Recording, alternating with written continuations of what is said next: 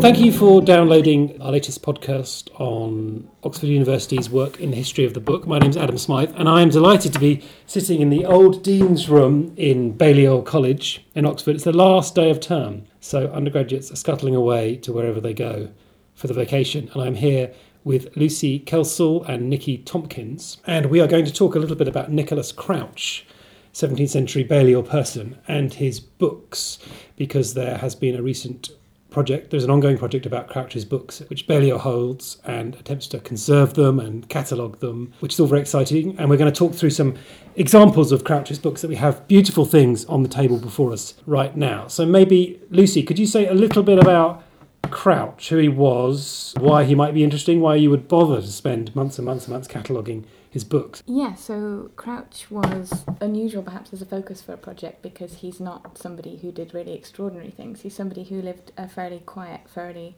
ordinary life, mostly within the walls of Balliol. He came to Balliol in 1634 as a student, and he later became a fellow. He held various offices within college, and he died in post. He was still 1690. Where's he buried? Do we know? I don't know. Okay, I thought he might be on the college quad or something like that. He could well be. How many books do we have from him? He left his books to the college, is that right? He left the choice of his books to the college library, and so what we have a record of some of the books that came to us then in 1690 in the Library Benefactions book, which lists 319 volumes that we received then from Crouch. Okay. But it's also possible that he was giving us some books during his lifetime, or that he was buying some books for the library, because we do have some books that were definitely owned by him but are not on that list. Okay. So that kind of gives us some starting point, but there's also other books that have evidence of his ownership. And you've been involved in cataloguing them, is that right? Working out what they are and describing them, and therefore letting other people access them, is that the idea? Yes, we're hoping that once the project is finished, that the books will be more accessible to people who want to come and do research with the collection, and then Nikki's conservation work will mean that the books can also be handled, because a lot of them are in quite a fragile condition. Right, okay, great. So Nikki, you're working on the conservation side of things, so how much work is that? Are they very fragile? The ones we have before us look like they're the terrifying. Whenever I go to the library and you look at a 17th book, there's that terrifying moment when you give it back when there's a little crumb of the binding or the cover that's still on your desk, and it's gradually disappearing, and eventually there'll be no book. So what condition are these books in? That's typical for this collection. So the thing to probably mention is that many of these books are tract volumes. Right. So Crouch was collecting ephemeral material on a huge range of subjects and then getting them bound together in Oxford, and then he would paint the four edges and demarcate how many tracts were in each volume. And this was a collection that he was using, that we've got a lot of evidence to show that he was using them either prior to them being bound together and after they were in volumes. And the volumes show this evidence of use in their material structure. So, for example, this item I've got here. Yeah, what is this I'm looking at? This is one of his medical tracts. So it is full of a number of tracts and pamphlets on a medical subject that he got bound together in Oxford in a very classic Nicholas Crouch style. We've got this very thinly pared calfskin cover that you can see when I move it under the light, how fractured that leather surface is, where there's already a lot of loss to the leather surface. It's also been treated at some point in the 20th century, probably early 20th century, with some kind of leather dressing that's exacerbated the deterioration of the leather. This makes it can be quite difficult to handle for researchers. As you said, the leather surface tends to crumble and crack and will flake away. Makes it a real challenge for conserving as well. And you can particularly see this on the spines when you start to move it in the light. You can see the fractures in the leather and how deteriorated that is. A key part of this project is about making the books functional and handleable again while preserving as much of the original material as possible. My task has been trying to find conservation techniques and approaches that are going to work with difficult leather and not just remove the leather and replace it with new leather. Yeah. You can see here in this book along the spine there are cracks forming, and actually when you start to open the book in the middle at one of these cracks, can you see there's just daylight straight the way through. The sewing is now here. That sewing is definitely broken. But the sewing supports, which run along the spine and create these bands, they're still intact. So that's what's holding that book together, but not for that much longer. Yeah. So with heavy research or without using good supports, when you're reading a book like this, that could very easily break.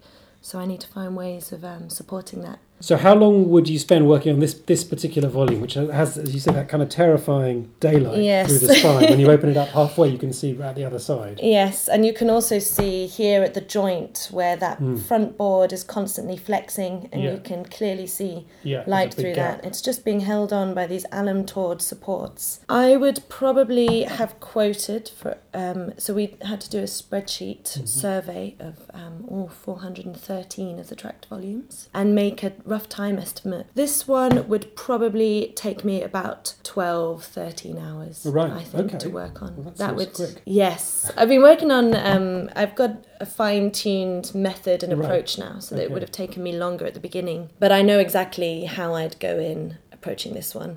This one, this spine is particularly bad. On this one, I would not be looking forward to working with that. You can see on something like here, lifting what are we that looking leather. At here? This was a particularly problematic conservation job, because not only was the spine breaking in a number of places, but the sewing had completely broken down in the last tract.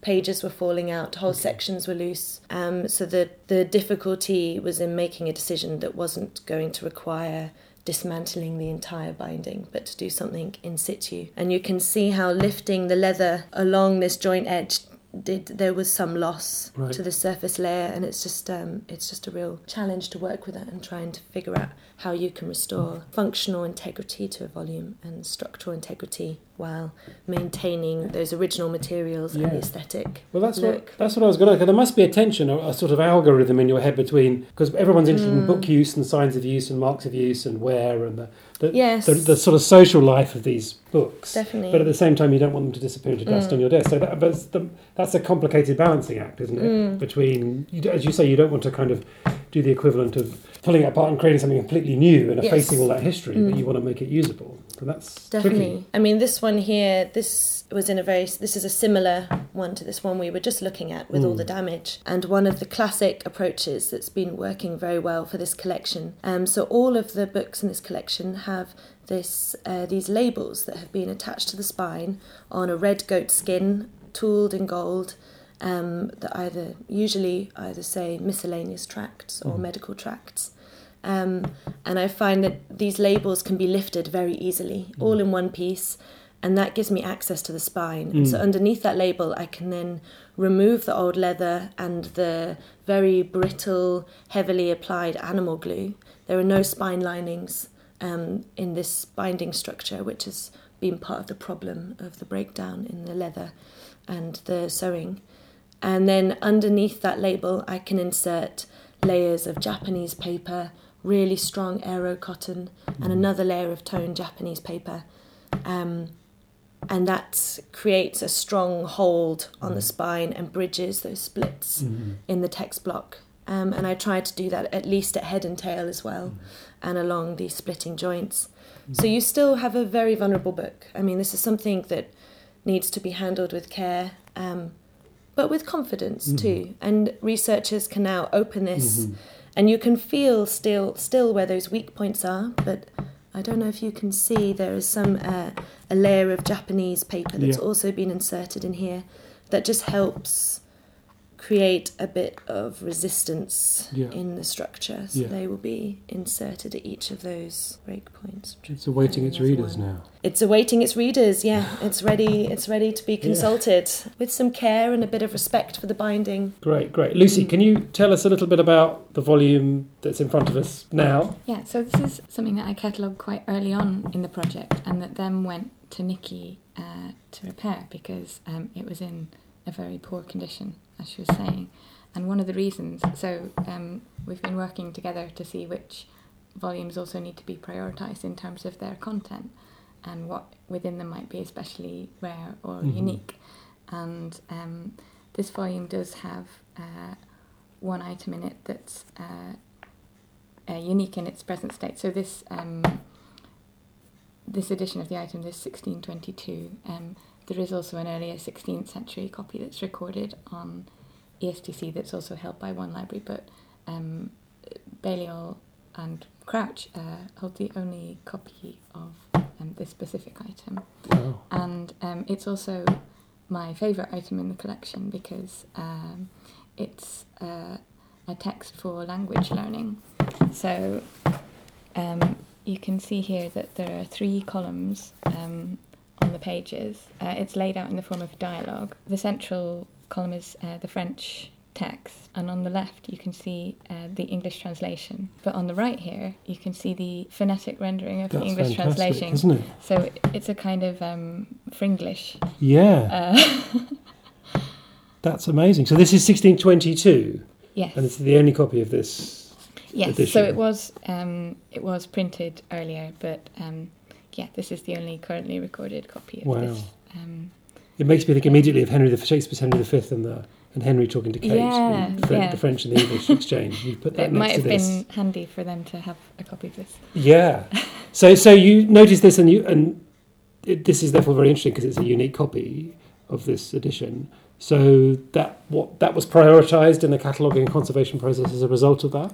Yes. There are I think around 30 items that are unique that we found during the project in this collection, and there is one volume in particular that is in a really terrible state, so it's actually at the conservation studio at the moment because it's almost in pieces, but it has around 7 unique items in it, I think. Yes. A lot of them are quite small things, which is why they wouldn't have necessarily survived in many copies of them would have just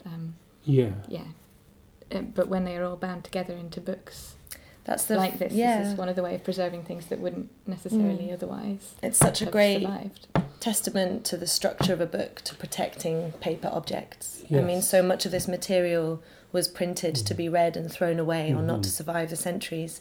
But thanks to Nicholas Crouch and his very meticulous record keeping and binding, that we've still got them here. Do you get the sense of a personality of a sort of governing spirit behind the collection of Crouch? Is this a form of self-representation in this collection? So one of the interesting things that we've learned about Crouch is that he does annotate his texts, and in most of his volumes that contain numerous items, he writes a contents list. Oh, so we're looking at the opening beginning. pages of a tract volume here, is that right? Yes, and he writes on the end papers here, and he often includes a list of what items are in the volume, the prices, the cost of binding the volume together. That's amazingly useful It's information, a isn't it? fantastic resource, really So fantastic. Sometimes he names the binder. Wow.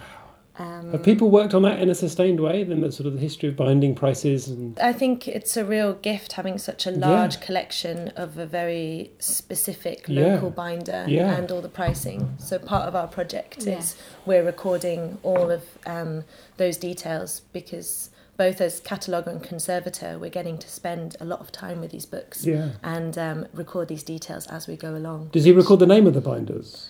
He sometimes does, a couple of not times. Always. Right. Yeah, and there are about 4 or 5 different named binders within the collection. That's interesting. Why do you think? Why would one do that? I mean, it's wonderful for us because we're interested in these kind of questions from a historical vantage point. But it seems like, in some ways, an odd thing to do. Was he conscious of this as a collection right from the start, that he was handing to posterity, and therefore all that stuff was important, or was he just OCD? I don't think he was. Well, yeah.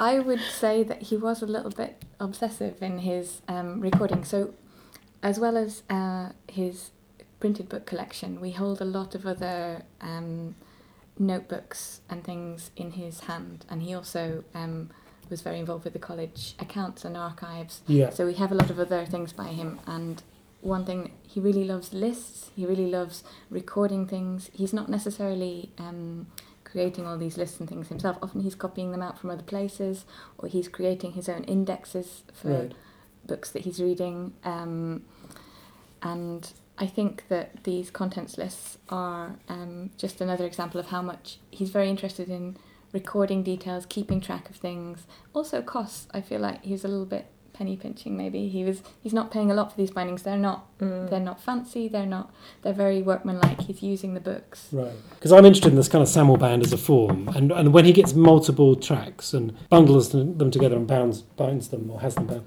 how much thematic consistency is there within a single volume? Is he like gathering tracks all about the plague or all about the smallpox, or is it curated carefully? It's sometimes the case, but usually it's not really, and that's quite surprising in the context of his character, where he loves to organise things and but often the items within the volume may be of different dates. Sometimes they're from different centuries, like only a small proportion of his collection is 16th century, and some of those are bound in volumes together, but some of them are kind of mixed up, and sometimes he is about between a quarter and a fifth of his collection is medical, and a lot of those works are together.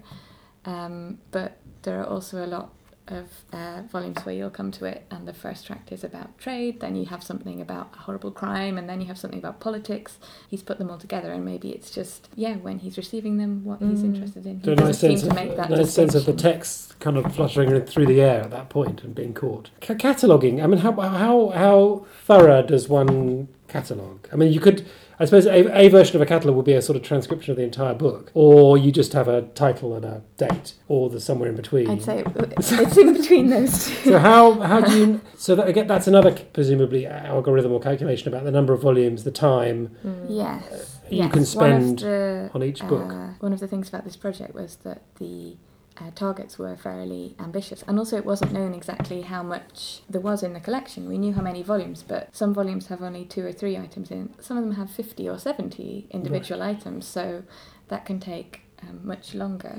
You're cataloguing each bibliographical item separately.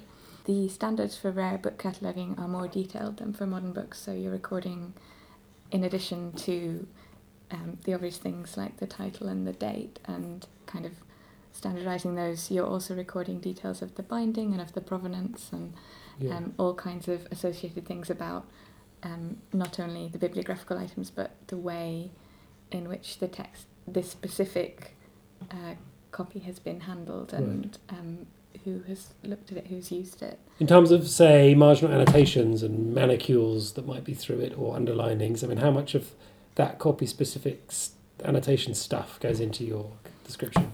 I will record when there are annotations and things. It will vary how much depth I go into. With this project, there hasn't been a lot of time for really necessarily researching exactly what's going on. We're hoping that there's definitely a lot of things that we haven't had time to look into, but that we'd like to, that we're hoping that people come and research later as well, and that they'll have now the resources to kind of make that starting point. I have actually photograph most of the manicules I found because I really love manicules. But who doesn't love a manicule? You have to be a bit prophetic, don't you, in that you have to sort of presumably anticipate, or at least not inhibit, future scholarly questions that you probably can't guess. Like 30 years ago, people would have been baffled at the interest in history of reading, say, or book use that we see now. And I guess you kind of have to keep the data, to use a horrible word, sufficiently unmediated to enable people in the future to do things that we can't anticipate. Is that right? I think also having a project like this where you have a cataloguer and conservator who are working in tandem. And I think both of us really like spreadsheets and finding ways of recording data and recording what we're finding in front of us. And I think we're both quite interested in ways that can then go on and be useful to other people and other researchers. Whenever an object comes into the studio, I have to fill out a documentation form, which I'm doing in Excel, so it can be easily transposed into different formats, and it's digital data, it's not just a hard piece of paper. And I'm recording very fine details about the binding, not just the condition of it, so whether or not the supports are alum, tord or cord, because all of those are signifiers for who was doing the binding, when it was done, and why there were certain shifts and changes over the period that these bindings belong to. And then I can do that in tandem with the catalogue, and I can put bits of information about the conservation directly into the catalogue. We can find ways to link that binding related data with the catalogue, and then hopefully, if there are future researchers who want access to all of this material and content-based information, that it's all there and accessible, and you don't have to go rooting around in a conservation studio for it. Fantastic. Do we have one more volume we could look at? So this is just an example of how Crouch is reading and what he's interested in. And what he's interested in a lot of the time is making lists, and also he loves maths. Right.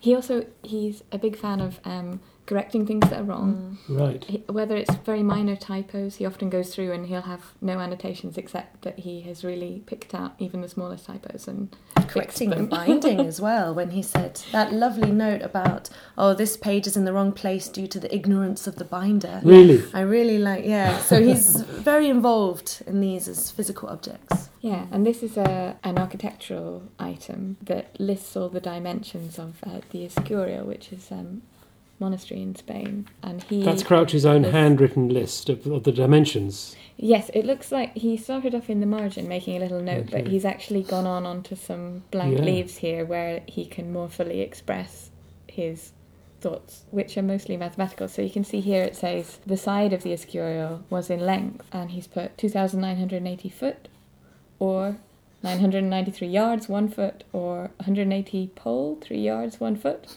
or 4 furlongs, 20 poles. That seems to me quite a lot like he's just playing with those numbers for his own amusement. I can't think of a purpose that he might need to give all these different groupings of measurements. There are quite a lot of instances like that. We know that as well as his work in college, he was practicing as a physician, so a lot of his notebooks and things are medical, but he was also a member of the Philosophical Society of Oxford. And so he seems to have been interested in a lot of things for their own sake, and lots of different topics that they're just kind of seeking out new knowledge and trying to gather information. And a lot of what we find in his books seems to be his love of putting things in order, and that he's doing things for fun, it seems to be. I think he'd appreciate our current work on his collection. It's in line with his spirit. Yes, I think so. Exactness. And I think he'd really like Microsoft Excel. I think he'd really like Excel, Yeah, he was born 4 centuries too early. I think we've got time to look at one more item. Nikki, you've got an amazing coloured object there. Tell us about that. What are you looking at? So, in most of these tract volumes of his, he would get probably commissioned either by the binder, we're not yet entirely sure, but he would demarcate where the different tracts and items begin by painting the edges of the text block in a variety of colours. Sometimes they'd also be sprinkled, and we see reds, yellows, blues, all sorts of different colours throughout the collection. And it's most probably this collection originally would be stored foredge out. Right. So you wouldn't see the spines on the books. So you'd have these incredible multicoloured foredges in a library, all facing outwards. And he also, in quite a few of the books, we see evidence and some existing examples of where he would attach labels with text onto the front of the page. So this is the page with a big letter W that's been... Yeah, so that would be... The ink is very deteriorated here in the paper, but that letter W would fold out and would be visible from when you're standing in front of your bookshelves. Okay. So, really interesting to think about the collection as a whole and how that would have looked. And the aesthetics of a library. That's amazing. Definitely. The four edges are... So each tract, 4 edges are coloured differently, so you can see immediately that there are 8 or 9 or 11 or 5 different tracks there. So I'm pretty certain that all of these red goatskin labels would have been added at a later date. Okay. Possibly not even in Crouch's lifetime, perhaps when it became part of Balliol College Library. Okay. We also know that they would have been stored foredge out when the books were chained as part of Balliol Library, because the chain would have been attached to that foredge, so you wouldn't want the chain part to be going into the shelf. Yeah. And this is all... Putting together this picture of the books as a whole can build a narrative of the collection and how it was being used, not just in Crouch's lifetime, but in the subsequent centuries. That kind of foredge painting, is that common in books at this time? I haven't seen I can't think of examples of that. I think it's not the only example, talking to my colleagues about it, but it's definitely very unusual, and especially how consistent he was throughout the collection. Here we can see it on both the head edge, tail edge and the foredge. We don't always see that. Sometimes it's only on the foredge, and the head edge and tail edge are sprinkled differently. As you can see here, we've got a sprinkling that's uniform, and then only the foredge is painted. This might have been because it was just a bit too difficult to do all the edges. It can be quite tricky from a practical perspective, especially when you've got lots of small tracts. And we often see, I don't know if I can find a good example here, where you can start to see where the paint or the pigment has gone into the page. So these weren't the fine binding job that you might expect. Again, he was a bit of a cheapskate. But we do have evidence of him detailing how much it cost. Yeah, there's one item where at the foot of his contents list he records that he paid Doe, which was one of the binders that he used, a penny for colouring. For colouring. Yeah, and that's one of the tracks that has kind of alternating red and plain here on the foredge. And that's an incredible insight. Yeah. A really important resource for book historians. Thank you, Lucy and Nikki, for talking to me very much about this amazing Crouch collection. And the cataloguing is still ongoing, right? It's still happening? Yes, and the conservation. And the conservation? Yeah, conservation will be carrying on till August. Brilliant. So if you listeners would like to know more, there's a blog, Balliol Historic Collections. I'm looking at you, Lucy. Yes, Historic Collections at Balliol. Okay. And the bigger implication is that there is this astonishing collection which is coming into focus for anyone interested in 17th century books, collecting, methods of cataloguing, and a whole range of things. Once the cataloguing and conservation is complete, there'll also be an exhibition and hopefully a conference at some point, so kind of look out for more about Crouch. I'll be giving a talk at the Unlocking Archives next term in the second half of Trinity term. Brilliant. So watch out for that. Okay, that's the summer term. That's fantastic. And thank you for listening, and we will be back in the future with more about Crouch, I'm sure.